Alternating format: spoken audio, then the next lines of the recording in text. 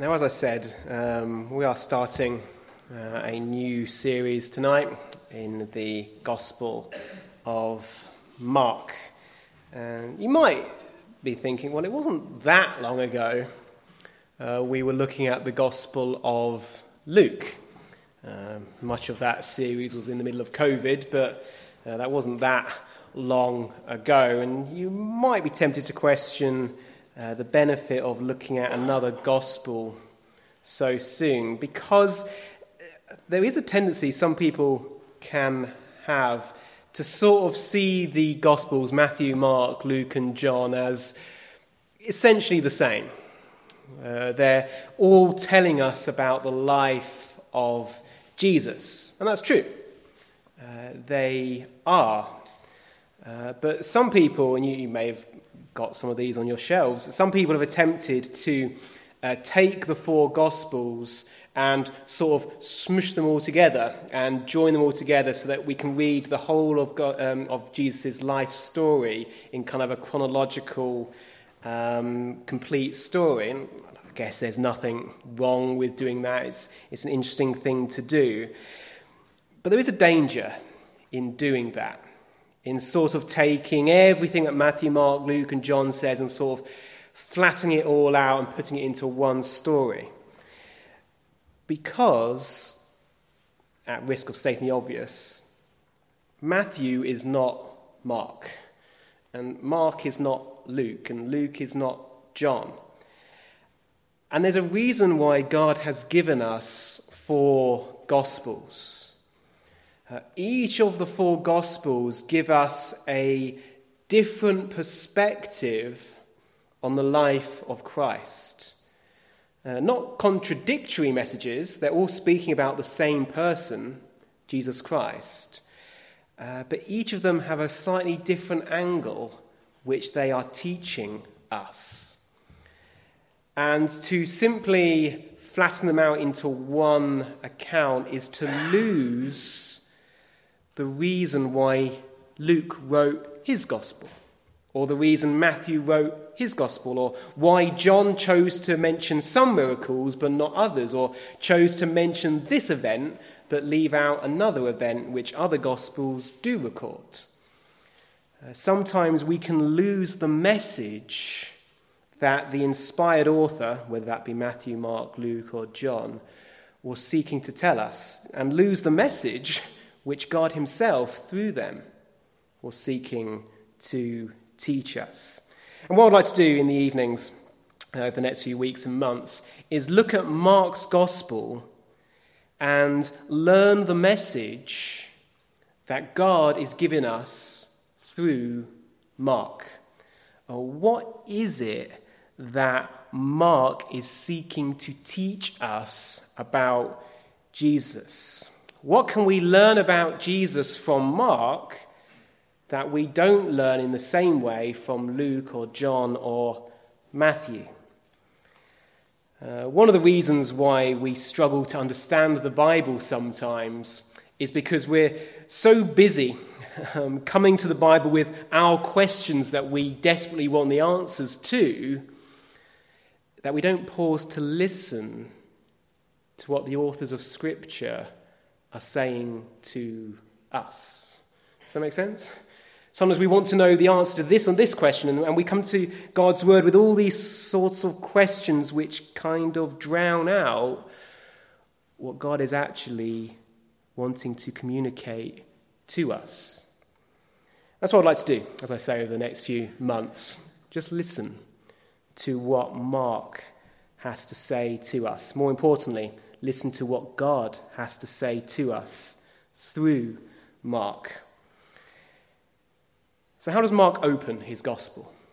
What are the first opening words that Mark wants to tell us as he starts this account of Jesus' life? Well, we can read them, obviously, in Mark chapter 1, verse 1. And Mark writes, "The beginning of the gospel of Jesus Christ, the Son of God." There's a great deal in that one verse. Mark begins his gospel. This is the beginning of the gospel of Jesus Christ, the Son of God. Now, gospel simply means good news. That's what the word means. And the gospel, the good news of Jesus Christ, is the good news about who Jesus is and what he has done.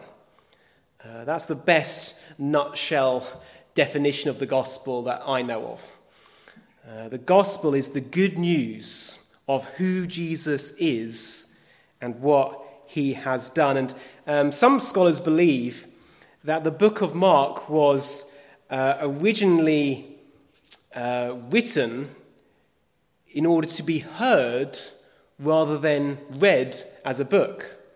So perhaps you can imagine someone standing up to declare the Gospel of Mark, and they read those opening words as an announcement, as a title. This is the beginning of the Gospel of Jesus Christ, the Son of God. It's like the beginning of a great drama, the beginning of a great story of who Jesus is and what he has done. And like any good drama, it's broken into 3 acts, 3 sections in Mark's gospel. Again, we don't always pick up on that because we read the gospel and it's broken up into chapters and verses which weren't originally there, but we put them in for ease of reference. But Mark's gospel is broken into, if you like, 3 stages. Act 1 is from chapter 1 to the middle of chapter 8. Act 2 is from the middle of chapter 8 to chapter 10. And Act 3, the last, final act, is from chapter 10 to chapter 16. Act 1 is set in Galilee. That's where Jesus spent most of his ministry. He spent 3 years approximately preaching, and most of that time was spent in Galilee, in the north of Israel. Act 2 is set on the journey down to Jerusalem, Christ's final journey from Galilee down to Jerusalem. That is the setting of Act 2. And Act 3, the final act, is set in Jerusalem itself, where, of course, Jesus was betrayed and crucified and, of course, rose again from the dead. That's the structure of Mark. And it's helpful to know that because then we see how Mark is communicating to us the good news of Jesus Christ. Starting in Galilee, talking of the journey down to Jerusalem, and closing with Christ's death and resurrection in Jerusalem. You might wonder, why do I go into that much detail? Well, it's interesting that when Peter comes in the passage we read to preach the gospel to this centurion Cornelius, he actually follows that exact same structure as he preaches and as he shares the gospel with Cornelius and all his family. And many scholars again believe that Mark's gospel is largely based off the eyewitness testimony of Peter. That's what the early church certainly believed, that Peter lay behind Mark's gospel, because Mark himself was not an apostle. Mark's mentioned in the New Testament, but he was a travelling companion of Paul and later knew Peter. But he wasn't himself an apostle. But it seems that Peter was the apostle he knew best. And Peter's eyewitness account lies behind much of Mark's gospel. Mark mentions Peter proportionally more than any of the other gospels. Mark mentions things that were going on in Peter's mind. He talks about Peter remembering certain things, which of course he wouldn't know unless he spoke to Peter. And again, some scholars believe that this little sermon that Peter gives to Cornelius is kind of the Gospel of Mark in summary. If you want to know what the Gospel of Mark is all about, in a few short verses, look at Acts chapter 10, verses 34 to 43, because this short sermon that Peter gives is actually a very good, brief summary of what the whole Gospel of Mark teaches. And that being so, I want to just look at this sermon and just look at 3 or 4 points from it, because they will be helpful for us as we come to look at Mark's Gospel in more detail over the next few months. And as we seek to understand what is the gospel of Jesus Christ that Mark mentions in the opening verse. And the first thing I just want to observe from this sermon that Peter gave to this Gentile Cornelius is that Peter makes clear, as Mark does as well, that the gospel, the good news of Jesus Christ, is for everyone. It's not just for the Jews, it's for everyone. Now look at verses 34 and 35 of Acts 10. It says, "Then Peter opened his mouth and said, 'In truth, I perceive that God shows no partiality, but in every nation, whoever fears him and works righteousness is accepted by him.'" Peter opens his sermon and he says, "Now I see that God shows no partiality, but his ear is open to everyone, whether they be Jew or Gentile." To be clear, when Peter says in verse 35 that God shows no partiality in every nation, whoever fears him and works righteousness is accepted by him, he's not saying that as long as you fear God and do good, then you're good to go. You know, if you just do the right thing, then God will accept you. That's not Peter's point. If that were the case, then God would never have bothered to send Peter to Cornelius in the first place. You remember how the story started. Cornelius is fasting and he's praying, seeking God, and he sees an angel. And the angel says to him, "God has heard your prayers. God has seen your fast. And go and send for Peter, and he will tell you what you need to do." Cornelius needed to hear the gospel. But the wonderful thing is that God heard his prayer even though he wasn't a Jew. He was a Gentile, and he was a Roman at that. What Peter is saying here is that God's heart is open to anyone whose heart is open to him. There's that lovely verse in Chronicles, which I love to quote, which says, "The eyes of the Lord roam to and fro throughout the whole earth, seeking those to show, in essence, show his grace to." God is looking. God's looking out on all the earth to see anyone whose face is looking up to him, who's crying out to him, who wants mercy and grace from him. God's looking for such people. And he shows no partiality. He doesn't mind whether they are a Jew or a Gentile. All he wants is to see someone whose heart is open to him.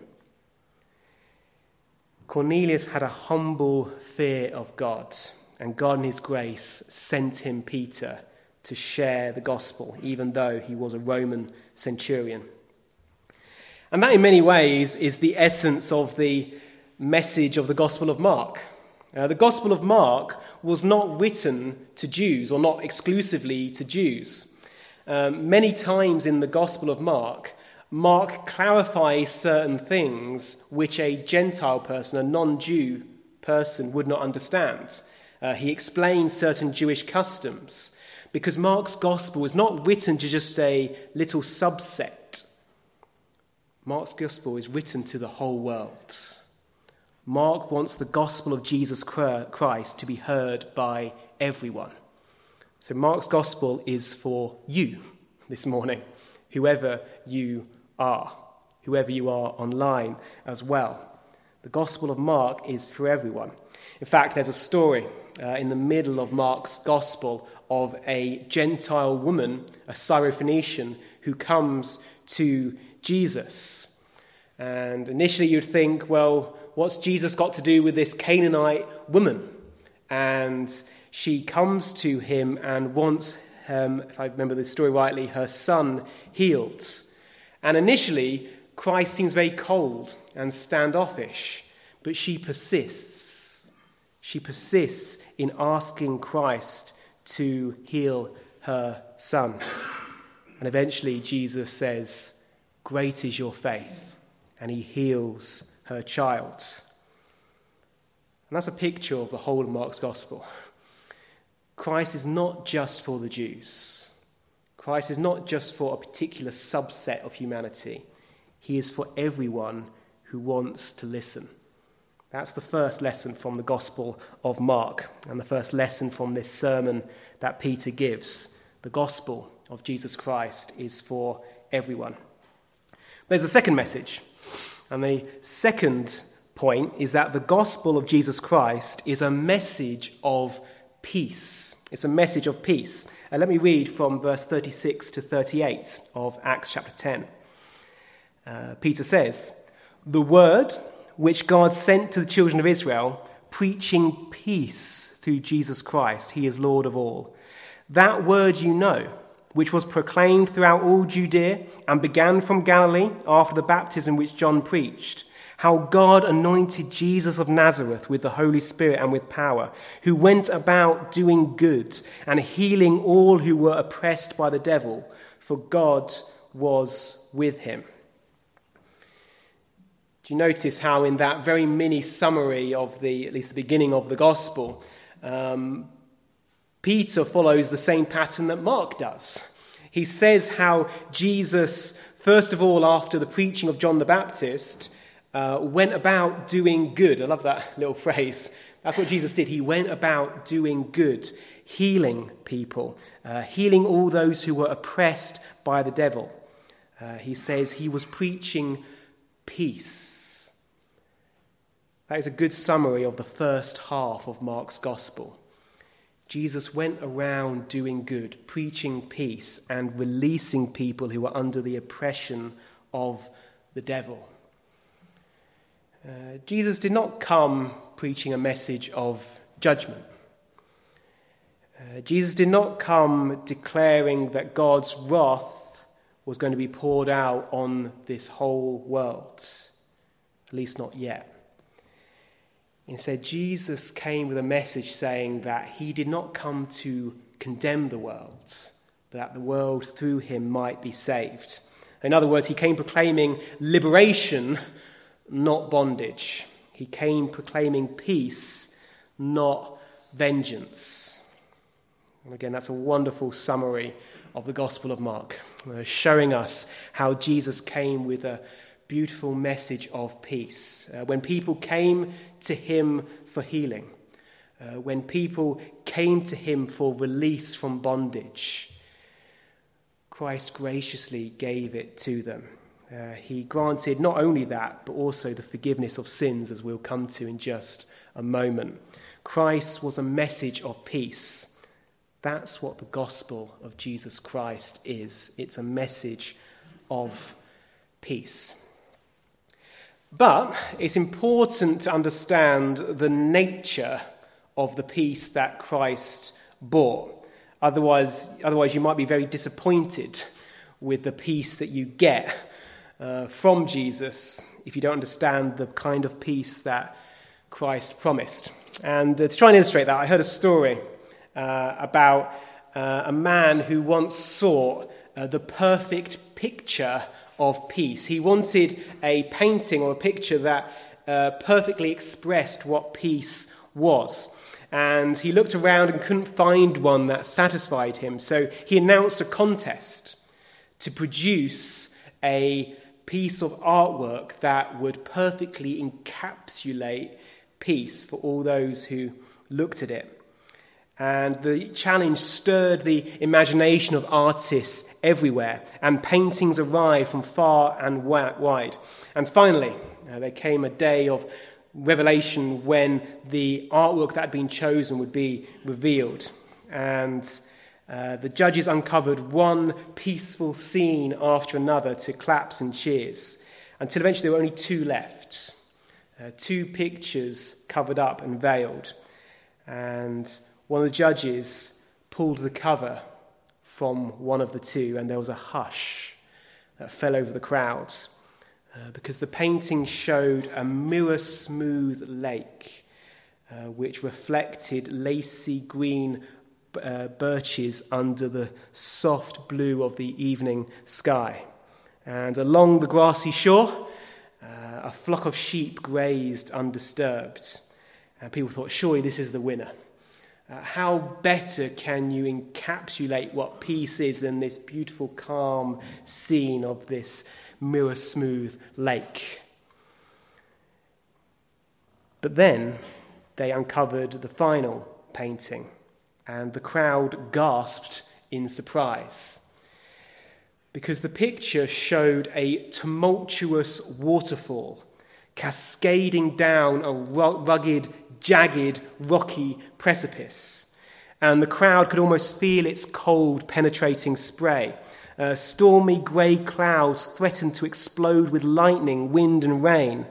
And in the midst of the thundering noise and bitter chill, a spindly tree clung to the rocks at the edge of the fall.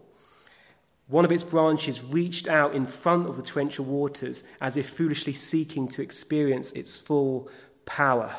People thought, how could this picture show peace? But as they looked closer, they saw that a little bird had built a nest in the elbow of that branch. And the bird was content and undisturbed in her stormy surroundings as she simply rested on her eggs. Her eyes were closed and her wings ready to cover her little ones. And she manifested peace that transcends all earthly turmoil. And that picture won the prize. You might think, well, what's the point of that story? The point is that second picture better describes the peace that Jesus offers than that first picture.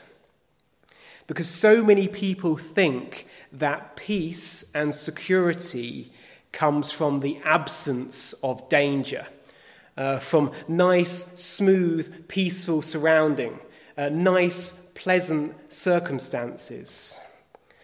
But God never promises that. Jesus never promises that.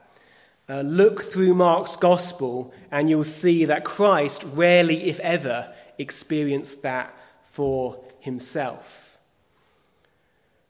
But what Christ does promise is that in the midst of turmoil, in the midst of the storm, in midst of the torrential waters, we can have peace. We can have security like that little bird sitting on that nest. We can rest secure and safe in Christ, regardless of whatever circumstances we find ourselves in.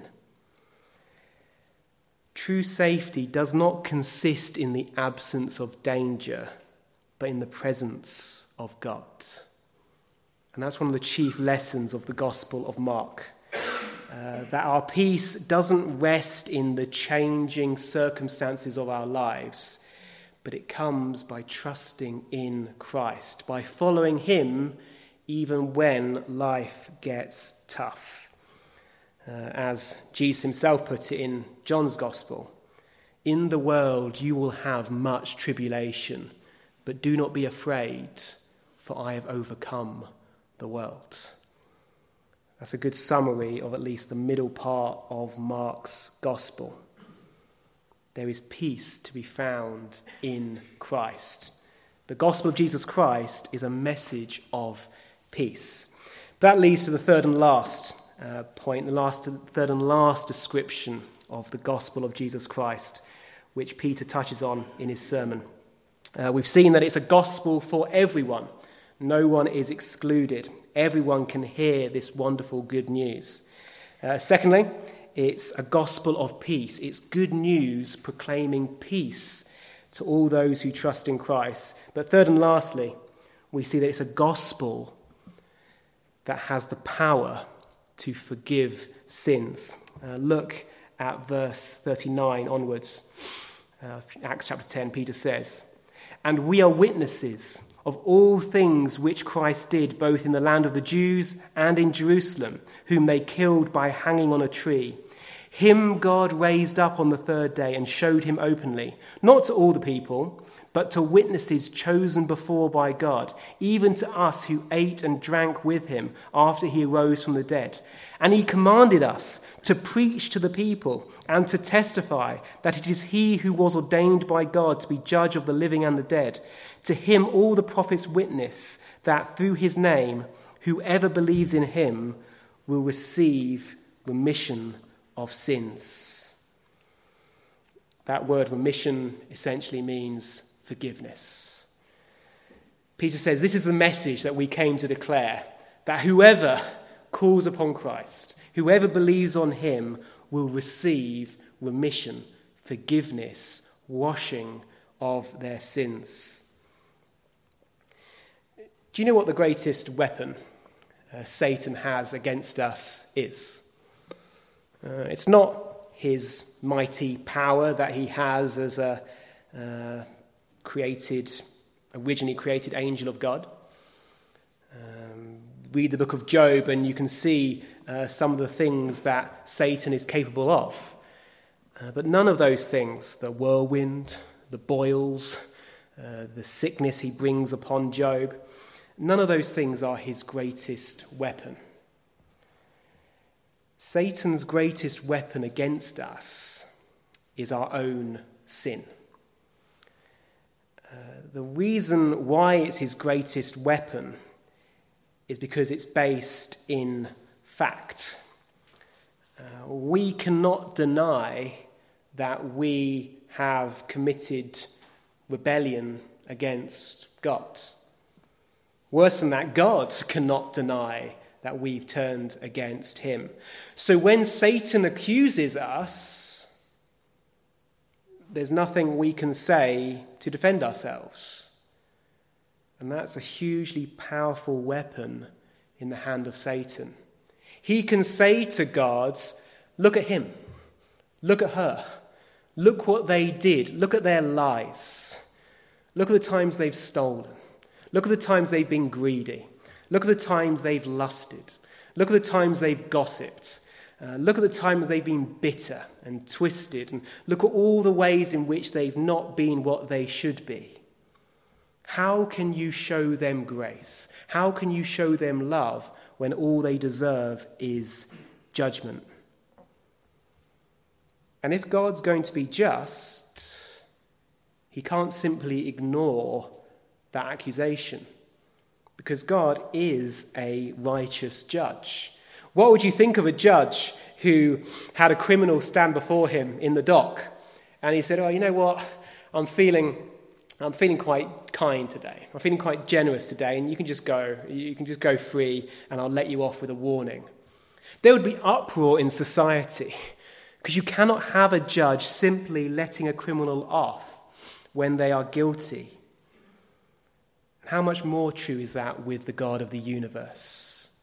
What would that say about a God who simply lets sin slide? It would make God a sinner himself, and that's impossible. That's why Satan's accusations against us are his most powerful weapon. But the gospel of Jesus Christ that Peter declares here and that Mark declares in his gospel shows us that God has and Christ has wrestled that greatest weapon from Satan's hand, because he took our sin and nailed it to his cross. Now, the climax of Mark's gospel is obviously the crucifixion of Jesus Christ. It's what everything in Mark's gospel is working up to. And that's because the crucifixion of Jesus Christ is the most important thing that Christ accomplished. Because on that cross, he took the punishment for our sin. He, as it were, said, yes, we are guilty. Yes, we've committed sin against God. yes, we deserve to be punished, but I'm going to pay for it myself. That's what Jesus did on the cross. That's why the crucifixion of Jesus Christ is such good news. And you see how great that is. The gospel would not be a gospel at all if it merely said that God has decided to look past our sin, or to look over our sin, or to sweep it under the carpet. Because we would always be worried, well, what if God's mind changes? What if God decides, actually, I will punish you after all? If God was to simply sweep our sin under the carpet, there would be no real security that he wouldn't bring it up again one day. But because he's dealt with it on the cross, for all those who trust in Christ, not only does that mean God can be merciful to us, it means that God would be unjust to punish us again. Do you see how that's so? If you're trusting in Christ this evening, then it would be unjust of God for you to spend a single second in hell. If you spent a single second in hell after trusting in Jesus Christ, you would have a just complaint against God because he would be taking the penalty twice. Do you remember what Jesus said as his last word on the cross? Or nearly his last word. He cried out with a loud voice, "It is finished." And that word, as I've said often before, means paid in full. Jesus paid the punishment completely, so there is nothing left to pay for anyone who trusts in him. Not only have you been let off your punishment has been completely satisfied. God looks at your account, as it were, and he says, paid in full. Do you see what wonderful security that brings? What wonderful peace that brings? Your sin has already been paid for. It cannot be paid for again. That's why Jesus himself says, if we trust in him, we have passed from death into life. Martin Luther once said, and he often gave some quite graphic descriptions of his, as it were, dealings, if I could say that word, with the devil. And apparently he was asked one time how he overcame the devil and his accusations in his life. And he replied, he said, well, when the devil comes knocking upon the door of my heart and asks, who lives here? The dear Lord Jesus goes to the door and says, Martin Luther used to live here, but he has moved out. Now I live here. The devil, seeing the nail prints in the hands and the pierced side, takes flight immediately. Do you see what he's saying? He's saying Christ has dealt with our biggest problem. Christ has taken away Satan's greatest weapon, so we do not need to fear him anymore. That's the gospel that Peter declared to Cornelius and Mark declares to us in his gospel. And trustfully, as we look at the Gospel of Mark in more detail, we'll see in the different events and different teachings of Christ's life how he makes that more clear to us. But we'll leave it there for this evening. But as our last hymn, I felt there wasn't really a better hymn we could sing than number 120, which is a hymn which praises God for the beauty of the gospel of Jesus Christ. Number 120, great is the gospel of our glorious God, where mercy met the anger of God's rod. A penalty was paid and pardon brought, and sinners lost at last to him were brought. So we'll stand to sing 120.